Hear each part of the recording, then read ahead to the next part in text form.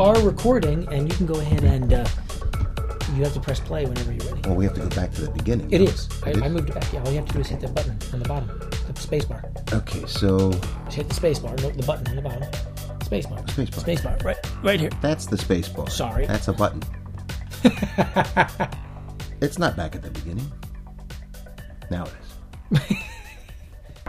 Ladies and gentlemen, welcome back to Crypticast, Episode 4, Pre-Production, or, holy shit, what did we get ourselves into? I think it helps to be a little bit non-campus mentis when you are in the pre-production and or production phases. And the first thing that you need to do, or the first thing that will be driving you crazy, will be, how am I going to fund my project? And that's a question that we had to ask ourselves long before the birth of crowdfunding. When we first started our project, Kickstarter didn't even exist. There were no sources for income or revenue, or I shouldn't use the term revenue or income, for funding for a film project. There was, for an art project, period. I mean, there were ways to get grants and so forth, film grants, but of course we didn't qualify for any of that because the film grant would be for Canadian filmmakers from the Canadian Film Association. Mm-hmm. Or, the Smithsonian is looking for filmmakers who will do a documentary on artwork. But to find funding for a third-person or even a first-person narrative original feature was impossible.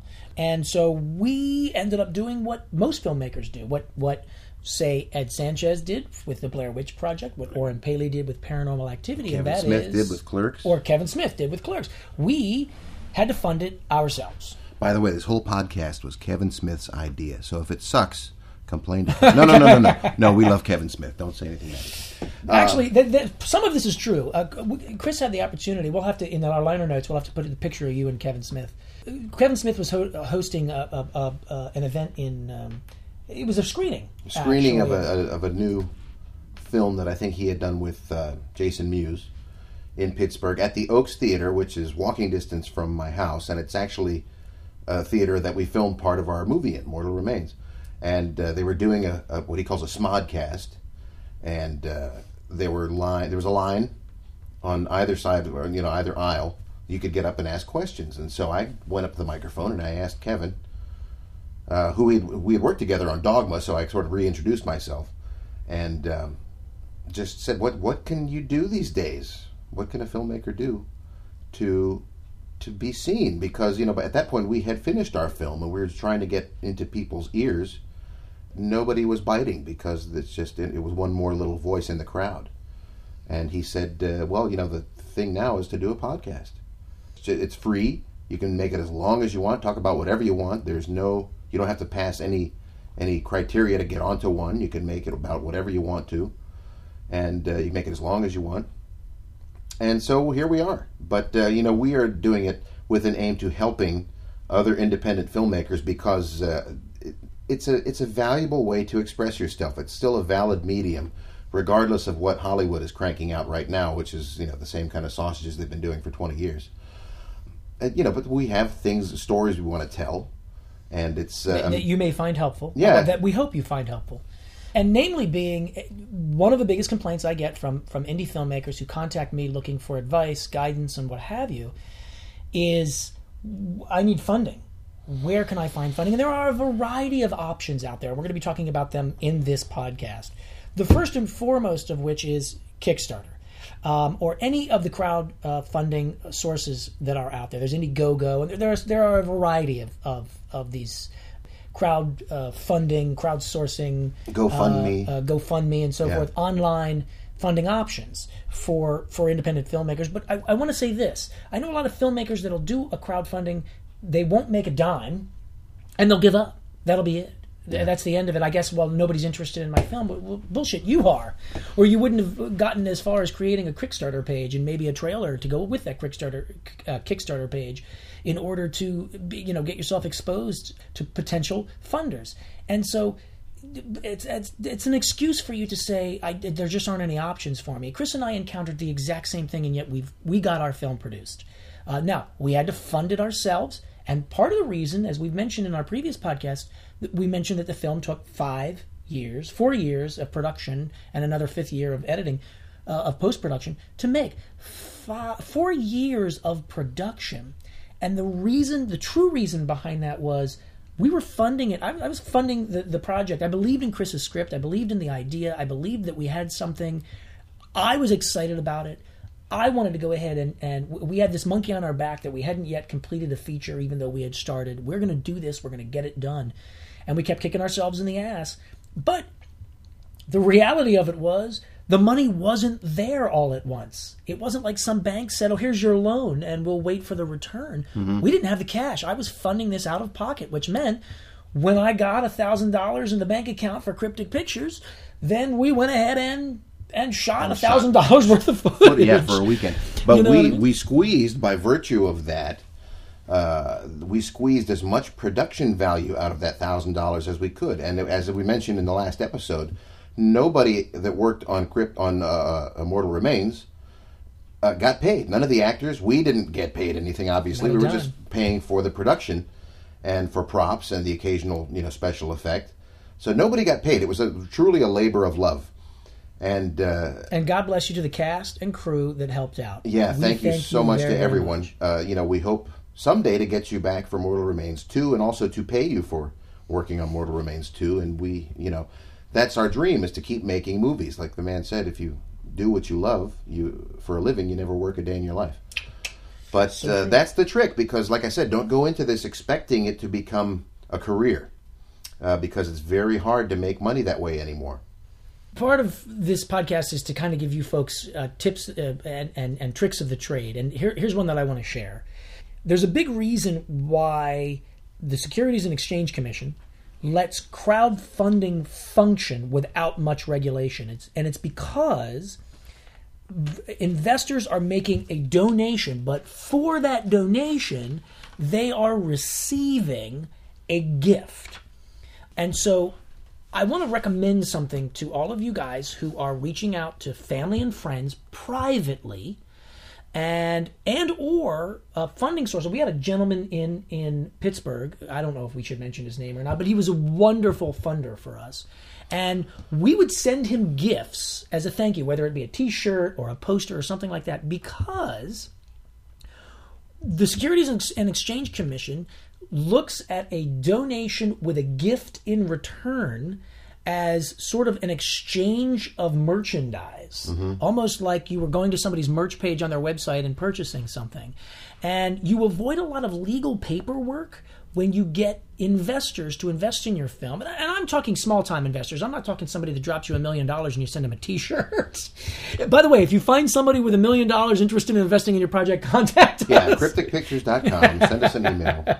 But the point being is there are little tricks like this that you can kind of get around. So this guy would send us, one time he sent us $500 or $1,000 so that we could do a screening in New York City, which we'll talk about it in a later episode. But we would send him stuff, and what it does, it keeps questions from the Securities and Exchange Commission when you finally do get to the point where you're doing your taxes for your company. Which reminds me, we should probably mention that our next episode is going to be about branding a company. A lot of people are going to think that because we're talking about pre-production now, that we're going to be talking about production next. We're actually talking about branding a company which comes before production, protecting yourself legally.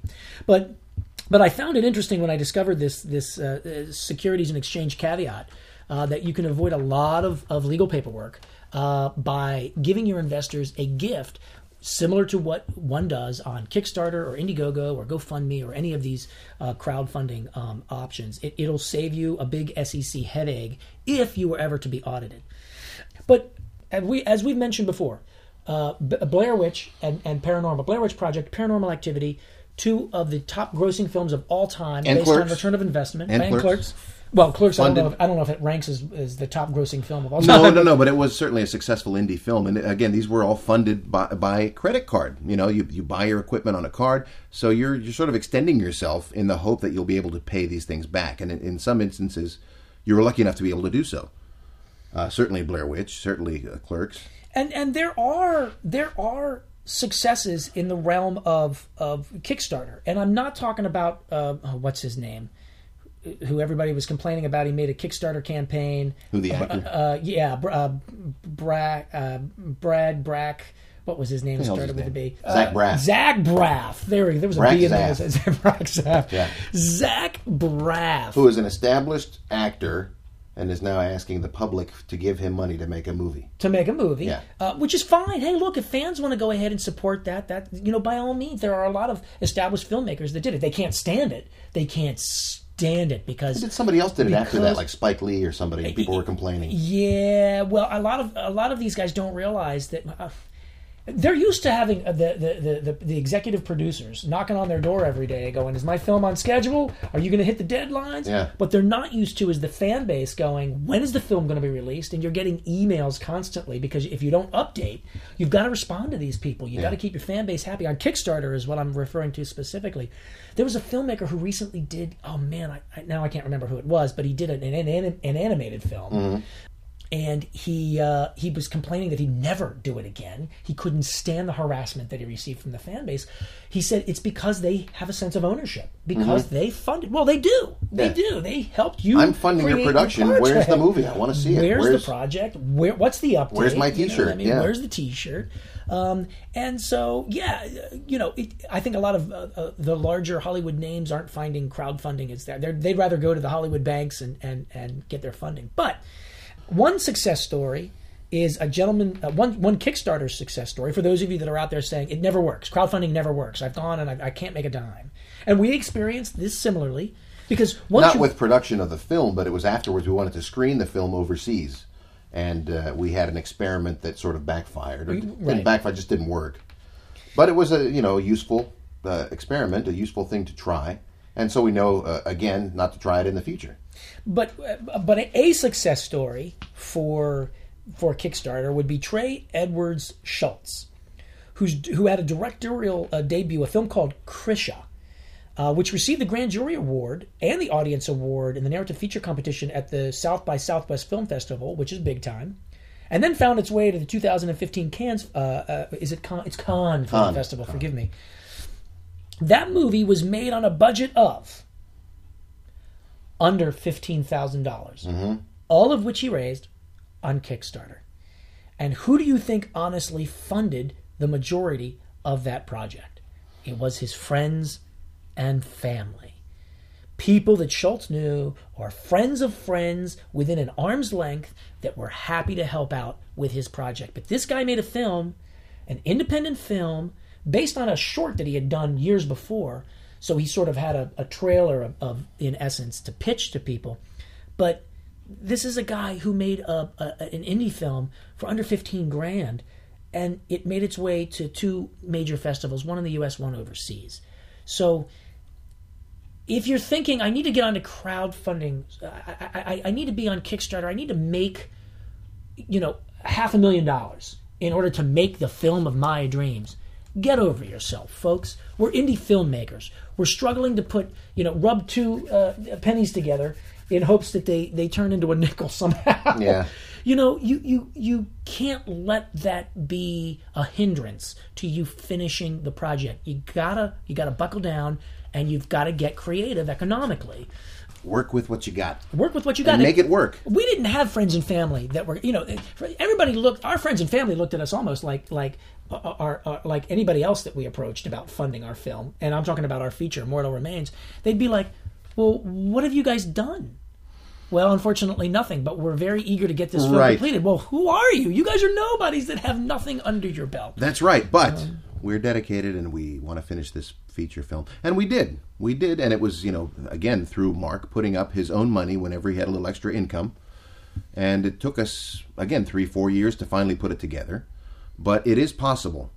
And if you watch our film, you'll see, okay, it's, because we didn't have a budget. We shot it as first-person found footage, which is, it's a convention. As a cinematic convention, it's kind of wearing thin because it's been done to death. Some ways very successfully, some ways not. But, because of our restrictions, we had to work within that format. And so we found a way to make it work. And we found ways to justify, why is the camera on? Why are we filming this particular conversation? Some films don't even bother with that anymore. They'll just roll. And it's found tricky. Footage films, particularly. Found footage films, yeah. But it's tricky. But you can do it. You can do it. Even if you have to shoot, one shot a week. Get one actor in one location and shoot that footage and put it together over the course of 10 years. You can always finish your project if you're determined to do so. We are primarily focusing on funding because, like I said before, in this particular podcast, because we've already talked about the screenwriting process and the origination of an idea. The reason we're focusing on funding in this podcast is because that's, like I said before, the biggest question that I get from filmmakers. And oftentimes, the first question that I'll ask them is, hey, have you done any online research? Where do you live? Do you have a state film commission?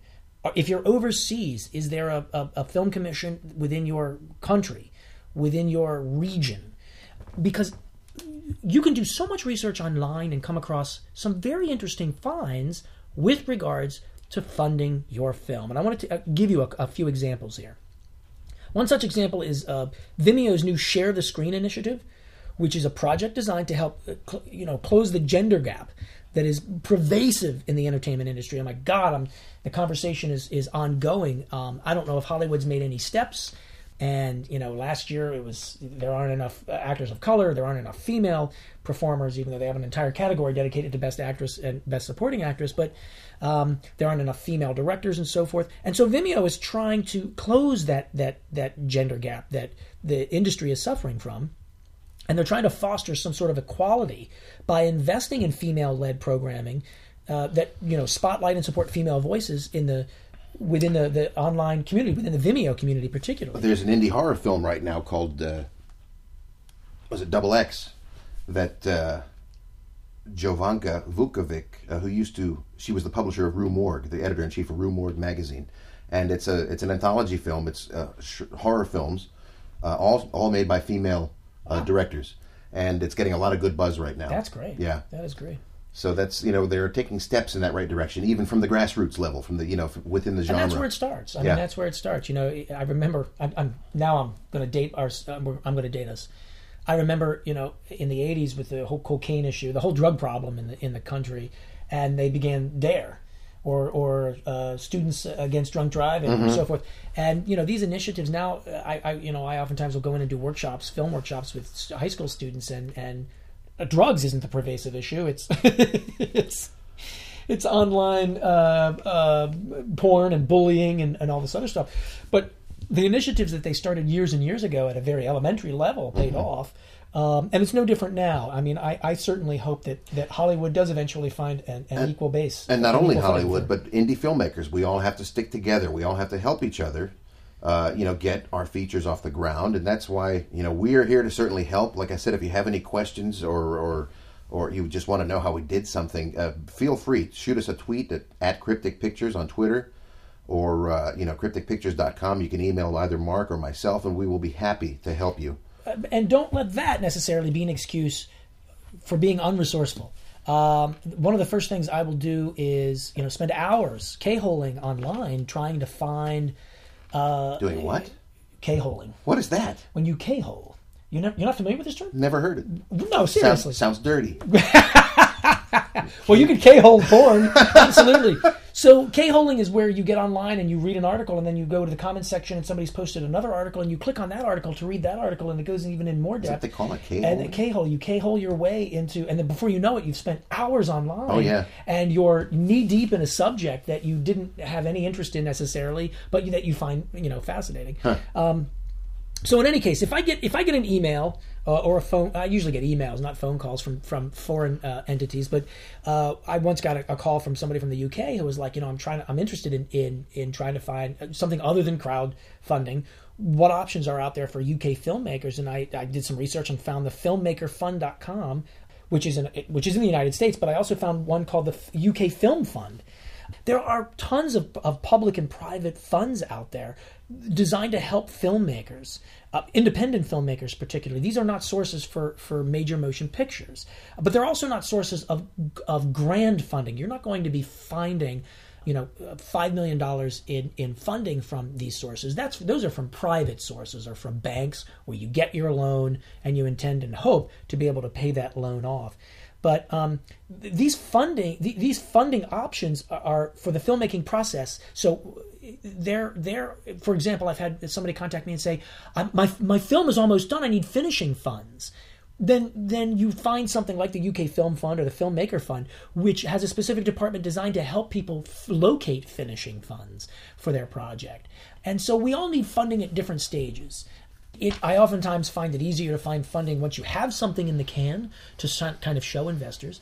But I mean, talk about the funder that we located. Can we name him? From he walks into Chris's shop in Pittsburgh, and he gives us money only because he loves you. He's like, I like this guy. I love this guy, and I have to give him a shout out. I won't mention his last name, but his name is Dan. He has since passed away, and God bless his soul. Dan never saw our movie before he died. I'm very sorry that was the case, but.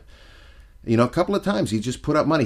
Because he was a big fan of sci-fi and horror movies, and he read a lot of fiction. Has a huge book collection that now his brother is trying to sell off. Yeah. Oh, sell off. And a lot of first editions and autograph stuff. But a really good guy. And he had some money because he's in the oil business, and he had faith in us and in our production, even though he hadn't seen it. He liked me. And he liked what I told him about Mark, and so he funded our screenings in New York, both Newark and LA, LA. And just through the goodness of his heart, the generosity of that man, and that's you find angels like that every now and again. And never asked for a dime back, no matter what we did. Just said, make sure that you mention my company name, and that's it. Yeah. I mean, God love him, but I mean. He was an angel donor. He really was, and they're out there. But he would never have known that Chris was even a filmmaker had Chris not talked about our film and the fact that he was a filmmaker. And some of what happens in the pre-production phase is you need to begin viewing yourself as a filmmaker. I don't care what you do for your day job, but you need to start. And we're going to be talking about branding a company and how important business cards are and referring to yourself as a filmmaker. But it was through simple conversation that this guy ended up, funding our project. It wasn't that we went to this guy's door, sat down, and had an investors meeting.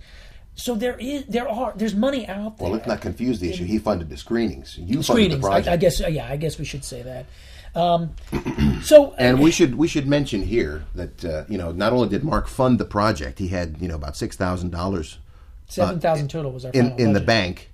That was our total budget, but to start with, we had a couple of thousand. And the first thing we said was, well, we need to buy a camera. And so we settled down to buy, or Mark actually did the legwork. He went to buy a camera, a decent Sony, what was it? Oodle.com. He went to Oodle.com and found this Sony camera that was like a $3,000 camera listed for $1,800. And to make it was actually a $7,000 camera. Was it? When it originally came out, it was one of the original, it was a JVC GYU 100. It was a GYU 100. One of the first films that did 24. It was a JVC? It wasn't a JVC, Sony? No, it was a JVC. Huh. One of the first films that shot in 24p. Okay. Yeah, we wanted to shoot in 24p so it would look like film, which we ended up, I think, not doing for most of our production. Most of the production. Yeah, because we had a problem with the editing software that couldn't deal with 24p at that time.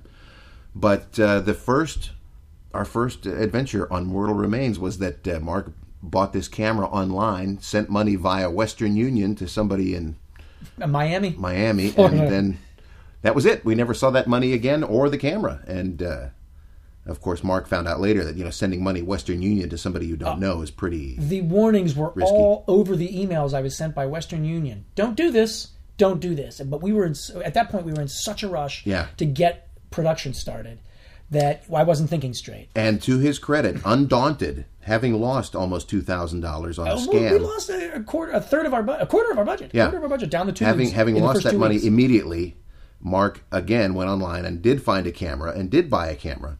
Again, for another, how much was that one? That one was about $2,200. $2,200. Yeah. That was most of our budget was spent getting ripped off and buying another camera. So now we had, a couple of $1,000s left to actually make the film. But at least we finally got the camera. And so, every step is a learning process. People shit on your head and you wipe it off and keep going. And But, you can't let these hurdles. You just can't let them stop you, folks. Yeah, and You've got to keep going. I think of a great book, Robert Rodriguez's "Rebel Without a Crew," which is a very inspiring book for young amateur filmmakers, or even indie filmmakers. It's a brilliant book. You have to read it. Even though, again, he was still shooting on film. Or no, was he shooting on VHS? I think he finally shot on VHS. The original was VHS. Yeah. So he was El Mariachi is what Chris is referring shooting to. and editing on VHS. El Mariachi. At the time, it was just him and one friend that he was filming in his hometown in Mexico. And the book is brilliant. I mean, if Robert Rodriguez now, today, from what I understand, he bears no relation to the guy who wrote that book, because now he's a superstar. He can make any movie he wants. He made a fortune with the Spy Kids movies. He's become sort of a cinematic icon. But the young filmmaker who wrote that book, the young Robert Rodriguez, he's full of just positive advice. He says, don't give up. If you're a filmmaker, call yourself a filmmaker.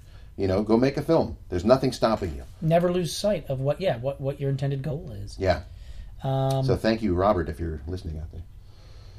We honestly, and I keep repeating this, but I repeat this so that it will sink into our listeners. We had everything working against us from week 2, from day 1, really. The minute Sony basically said, "Yeah, make it," and then just send it to us when you're done. We'll buy it from you, and then you won't make a dime. I, as the writer, caused no end of headaches for my poor producer, Mark, because I kept on saying, "No, we can't change it to Baltimore. It's got to be so blah, blah, blah." And I had my reasons, and Mark said, "Well, here's what we have to work with. Make it work."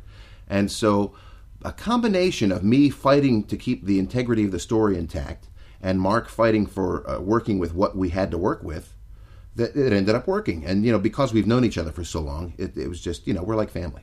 So it ended up coming together in the end, and we're both satisfied with the result. And you can be satisfied with your film, too. Don't ever give up. Time, money were things we were not afforded. We weren't afforded anything, really. But we kept on, and that's the most important lesson at this stage of the process. Pre-production is where a lot of films will... I've seen and talked to so many independent filmmakers who never got through the pre-production phase. It's like they dream of how fun the movie would be to make, but they don't want to go through the hardship of actually making it. And this key aspect of the funding game. Investors actually don't invest in movies, and I think this is our final lesson for this. Investors invest in filmmakers. We didn't know that at the time. Whenever we pitched to somebody, it was always, "Hey, we have this great idea for a movie. Look at this great idea we have on paper. Wow, look at this trailer that we made for Sony Pictures, and they really liked it, and you're going to love it." And people weren't interested in the film. Great. It's a movie. I was once told by our friend over at Sony, nobody's interested until everybody's interested. Yeah. And it's so very, very true. Nobody is going to invest in a movie. What they're going to invest in is you, the filmmaker, how passionate you are, how nose to the grindstone you are, how committed you are. That's very, very true. And also, when the movie was done, Mark paid to print up press kits and sent samples of the. Did we send the movie? We didn't send the actual movie. No, we just sent the press kits to all these magazines and publicists. And because it said we had a press release, Mortal Remains will be available for distribution, blah blah blah, and nobody gave a shit. Nobody mentioned it once in print, online. A couple of friends of ours who have websites or have access to write about this kind of thing, they mentioned us and gave us some good press. But the most positive response we got was from screenings where we were present and people spoke to and got to chat with me and Mark and me, and that made a hell of a difference. Because it was palpable. You could feel that these people wanted to connect with the filmmaker and not just get a folder of pictures in the mail. So, and this is a valuable, valuable lesson that we're going to even expand on further in our next episode, episode 5, which is going to be entitled Branding a Company. You've got to take this necessary steps, and it's cheap. We're going to show you how to do it, to literally create an LLC, create a film company so that you can protect yourself legally. But not only that, begin to promote that company, through the power of hype, to get people to view you as a filmmaker. So that's a wrap for this episode, folks. Be sure to check us out in the coming months. We're not even halfway through. We're only on episode 4. We've got a total of 10 episodes to go. So hang in there, folks, and we'll see you in a month.